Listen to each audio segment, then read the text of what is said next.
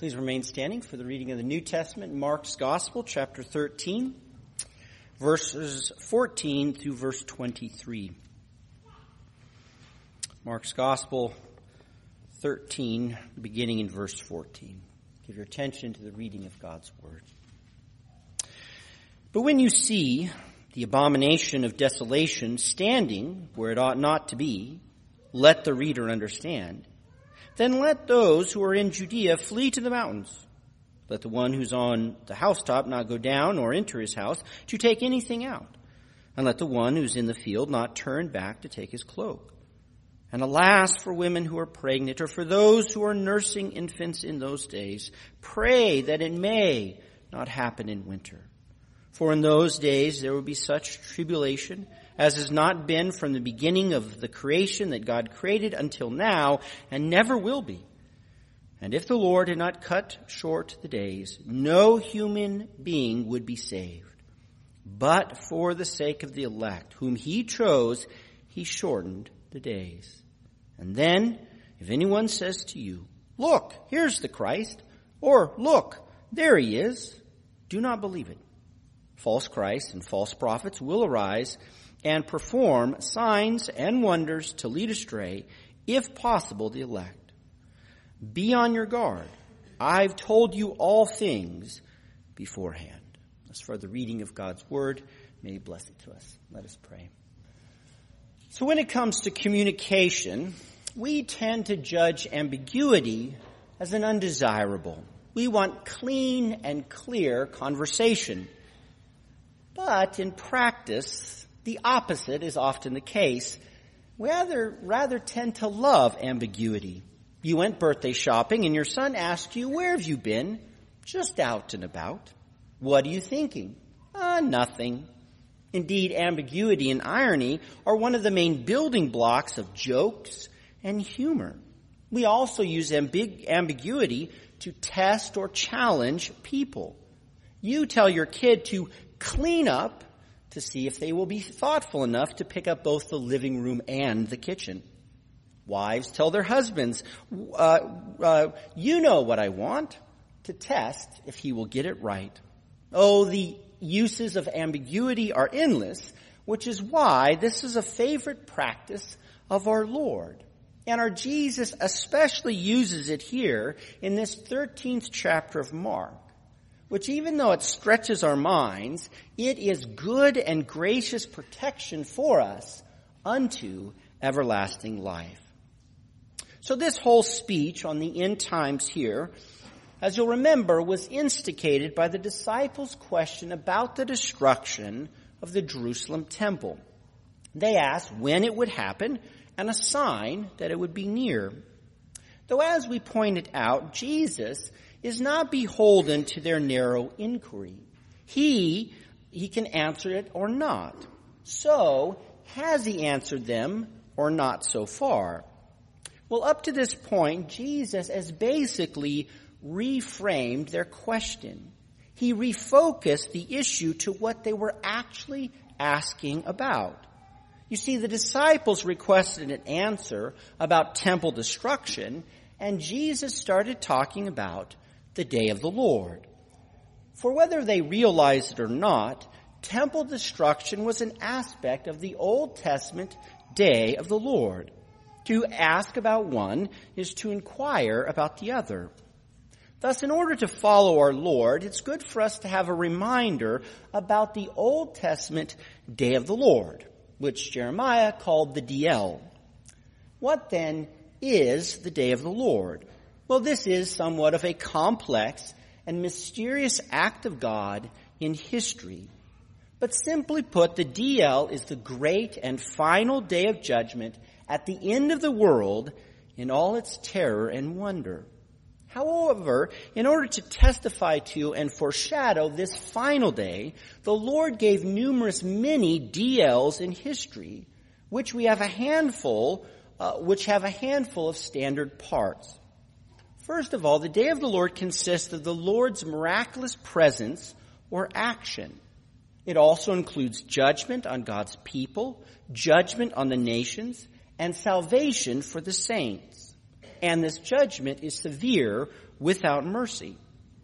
Though the order or sequence of these DL parts isn't always clear or standard in the Old Testament. We have numerous Old Testament examples, though, to clarify for us. First, there was the flood, where the wicked world was deluged and remade, and the remnant sailed through those death waters on a holy ark. Second, sulfur rained down on Sodom to swallow all living, while Lot and his 2 daughters escaped to the mountains. The false church was even turned into salt as Lot's wife looked backwards. Next, the plagues on Egypt were miraculous judgments in history to lay waste to the ungodly and to redeem Israel. And the final main Old Testament example was the destruction of Jerusalem and the temple by Babylon. In fact, the prophets spill more ink on this than anything else. They even corrected a misunderstanding. Back in the Old Testament, the wicked Judeans thought that the DL was pure salvation for them and wrath on the nations. But not so, as they profaned the holy temple with their abominations. Thus the Lord first vented his wrath on them without mercy, and then his fury spilled over to the nations, and through this flood of fire, God preserved a remnant for salvation. Furthermore, the DL on the first Jerusalem became a model for the prophets to forecast the greater things of God to come. By the day of the Lord, the prophets saw with ambiguity both Christ and the final day. Thus, to ask about temple destruction, the disciples are actually curious about the day of the Lord.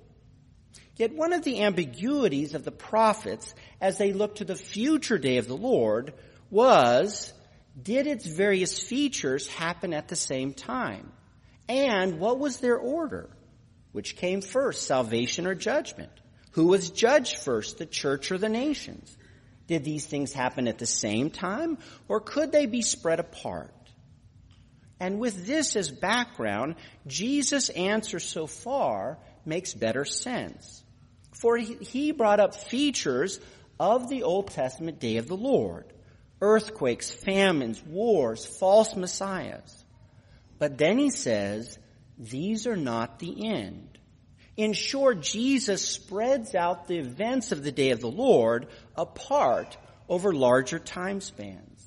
The upheavals of the day of the Lord are not the end. They're the beginning of the birth pains, but they're not the end. Thus now our Lord continues by bringing up another Old Testament feature of the DL. He says, when you see. Previously he said, when they heard of wars, but now they see. And they will see the abomination of desolations standing where it should not. But what is this? Well, as most of you have heard, this is a simple prediction of the temple destruction in AD 70. Though this is such a thin take of this line, it can be misleading. To begin with, the phrase, the abomination of desolation, is taken out of the book of Daniel, where there it is also highly obscure. This is why Jesus tosses in here, let the reader understand. He says reader because he's thinking of the Old Testament book of Daniel. And he calls us to understand because it takes effort. In fact, this phrase makes 4 appearances in Daniel, and every time the angel tells Daniel to be wise, that it requires serious perception.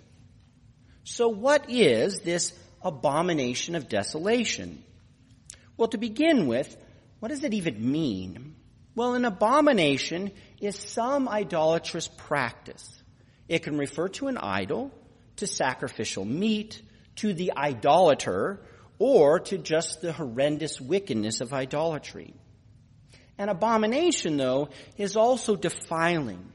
It profanes holy places and holy people, the saints. It is defiling idolatry that grosses God out. Second, desolation here should most likely be rendered as a person, that is, the desolator, one who ruins, who destroys, who makes barren.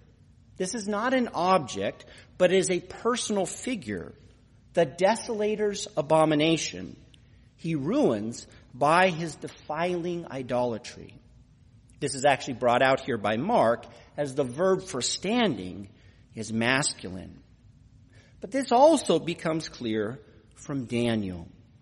The desolator phrase first makes its appearance in Daniel 8.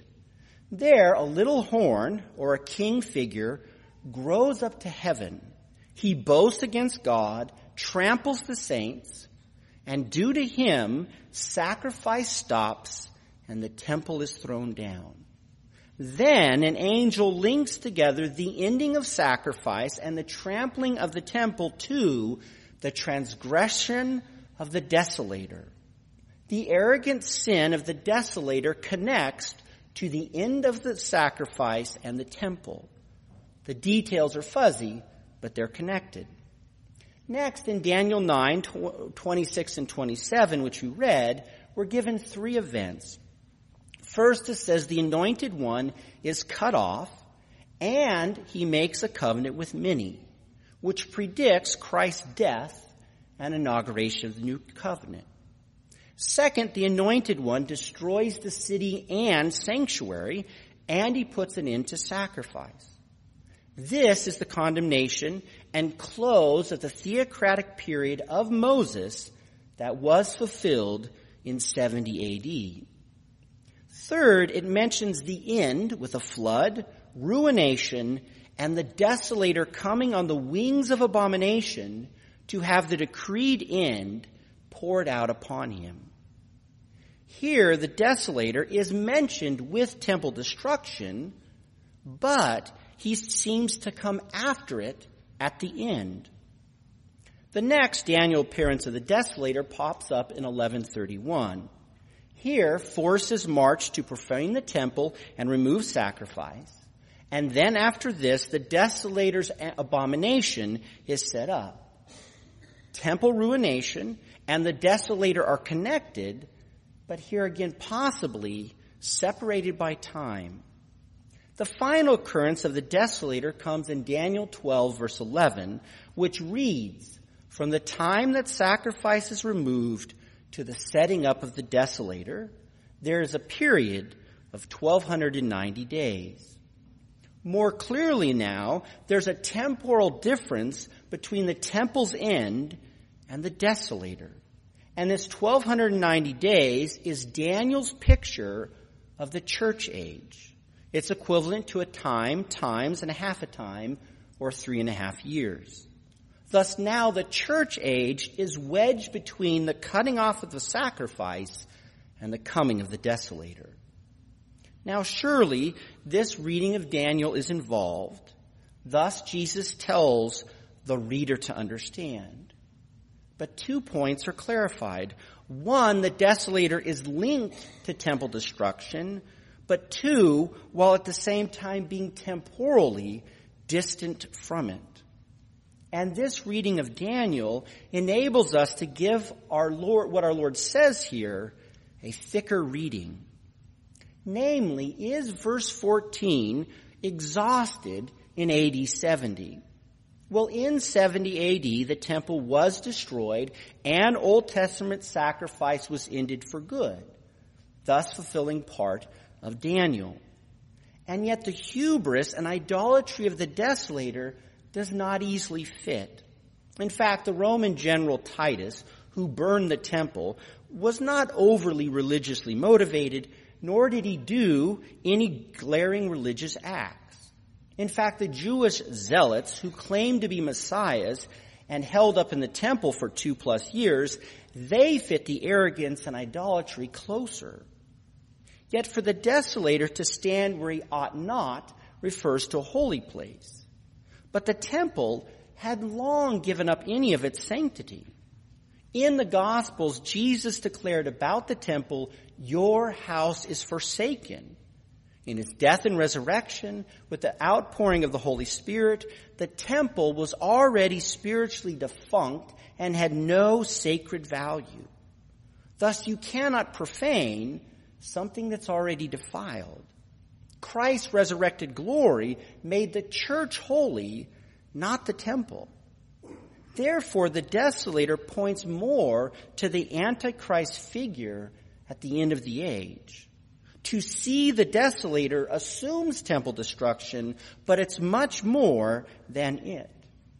And this same ambiguity applies to the rest of our Lord's warnings here.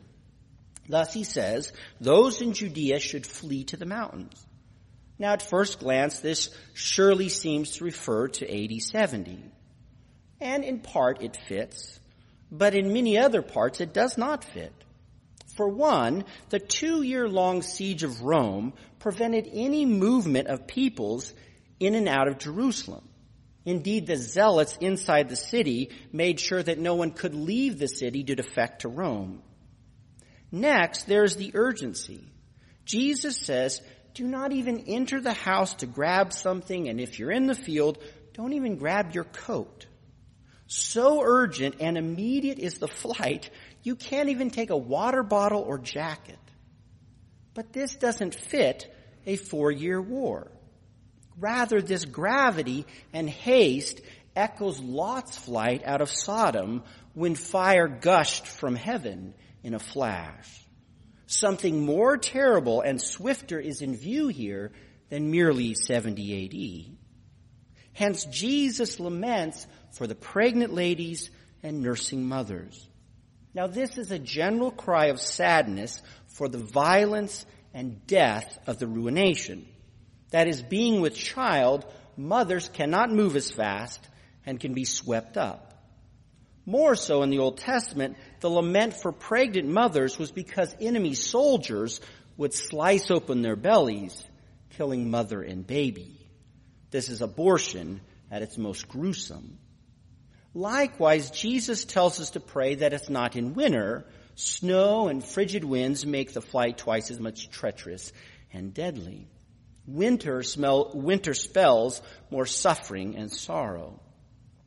Yet these two cries are more general images for the day of the Lord, and they do not apply very well to the Jewish war, which unfolded over 4 years.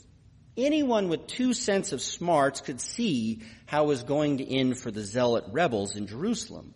Thus the saints with any understanding had 2 years to get out of Judea before the siege even began. And the same goes for the next verse. It says, in those days the tribulation will be worse than anything from the beginning of creation until now, and never will be.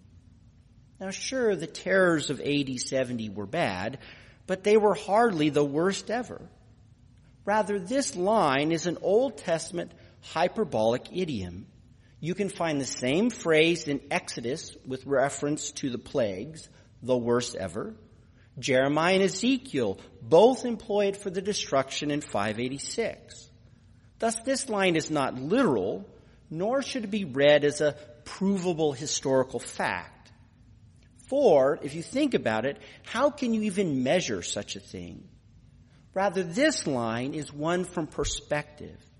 That is, from those who endure it, it will feel like the worst ever.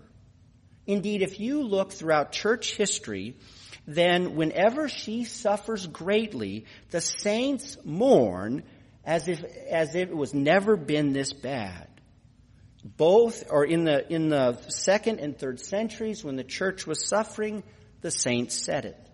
The reformers said this about their day, and some of you have likely said or thought about it today. Some of you have said, surely it's never been as bad as it is today. And yet there's no mathematical way to measure such a thing, but this is how the saints experience it in the moment. Therefore, Jesus states how he will show mercy. He says, if the Lord did not cut these days short, literally all flesh would not be saved. So intense will the tribulation be that no one would be saved. All would fall away. Again, this is too universal and too sweeping to apply to 70 A.D. Jerusalem's destruction hardly threatened the salvation of the whole church. Our Lord, again, is pointing us then to the future, to the great day of the Lord. However, these predictions are something you can kind of only know after it has passed. It's only in hindsight, looking back in history, that you can be certain that this is true. In the moment, the tribulation may seem superlative, that no faith will survive. But then the church lives through it and you can say, oh, I guess that wasn't it. Therefore, only in heaven, in the resurrection, will we know the real fulfillment of these two verses. Our Lord, though, tells us more about these days of tribulation. He says, then if anyone says to you, look, the Christ, do not believe it. Many false Christs and prophets will arise in these days of tribulations. Thus we should not believe or be deceived by the many false Christs or prophets. Yet Mark provides a link here back to verse 14. He overlaps the many false Christs with the desolator's abomination. Jesus puts in parallel the false Christ with the desolator. The desolator, then, is the Antichrist. Back in Daniel 8, he did exalt himself over heaven and God. This means in these last days, there's going to be a great deal, many Antichrist. In the moment, many could be the desolator, but you will not know for sure until after the fact. Moreover, the many Antichrist will be good impostors of the Antichrist desolator. For note, he says that they will perform signs and wonders. The many desolators will do miracles. And so winsome will be these miracles that they would lead astray the elect if it was possible. It's not possible, but if it was, it would. And this is an important point for us to register. Too often in the church, signs and wonders have been linked to an authentic ministry. A real minister can whip up wonders and signs. But Christ flips this on its head. Yes, the apostles did signs and wonders, but after them they stopped. And now those known by miracles are false Christ and prophets. The desolator wheels and deals in miracles. This is a glaring red flag. It should be a clear tool in your wisdom and discernment. If some teacher or preacher is doing miracles, whether real or fake, run the other way. The urgent flight from the desolator, this should be our sprint away from false Christ who work wonders. Such profane idolatries desecrate souls and lay waste to the holy faith.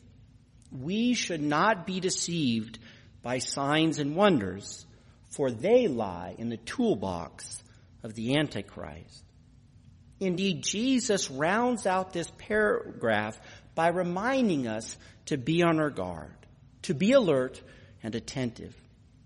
Discernment is the security system around our faith. Though what he says next seems like a dad joke. He says, I have told you everything beforehand. What? You mean these dozen verses is Jesus telling us everything? Part of you wants to chuckle and part wants to protest. This murky and complex imagery from Daniel and about the day of the Lord is everything? How can this be? Well, everything doesn't necessarily mean every last detail, but all that you need. Jesus has told you all you need to stay alert and not be led astray. For what has he told us? Jesus made clear that the temple destruction is really about the final day of the Lord. And yet in history, there will be many things that seem like the DL or what's connected to it.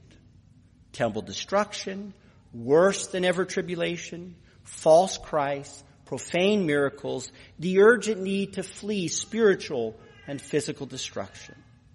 These all feel like the DL. They could be the DL, but we only know for sure after the fact.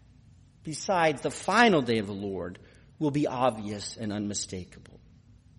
And yet it is in this ambiguity that we are always ready for Christ's return, even as his coming may be delayed long. And in this way, Jesus again roots us in his word. For the signs and wonders are contrasted with all that Jesus has told us. Beloved saints, you do not need miracles for your faith, for you have the word of Christ, which is all you need. For the word is better, more stable, and sufficient for your faith and discernment in these last days. Miracles are inferior. Reading headlines in the paper are a pathetic substitute. Current events are misleading. But Christ's word is living and powerful. It is nourishing and life-giving. The word imparts to you wisdom, maturity, and courage. The word makes clear what is really important: Jesus Christ, his death and resurrection. The word focuses us not on the anxiety of tomorrow, but on faith, on love, and on the fruits of the Spirit done today. The word can be studied, memorized, and meditated upon as a constant source of aid and help. And particularly, as Jesus underscores here, the word imparts to you the comforting assurance that the elect are eternally secure. It is not possible for the elect to be deceived. The evil tribulations will be cut short for the sake of the elect.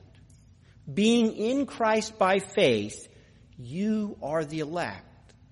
And the elect is a title that trumpets God's choice and his work for you. The sovereign grace before the foundation of the world chose you in Christ. In love, Jesus died for you while you were yet dead in sin. Before you knew Jesus, he knew and loved you unto death. And having chosen you, God called you, justified you, and he will glorify you. Sure, the tribulation of the last days in which we currently live may feel like the worst. And it may be or may not be. But either way, Christ holds you in his hand and nothing can snatch you out. Thus, the ambiguity of the last days is Christ's deliberate grace to make you trust and rely on him and his word all the more, and to make you find comfort in his electing love of you. Jesus does not make clear all the mini Antichrist or even the final desolator, so that we are always ready for Christ, and yet also not troubled by his delay. Thus, Jesus tells you all your faith needs. Not everything, but all you need so that you might trust in Christ all the more, so that you might rest in his election of you and not in your own works. And he roots us in his word so that we have a firm foundation by which we can glorify, worship Jesus Christ now and forever and remain faithful to the end. All for his glory and the praise of his mercy. Amen. Let us pray.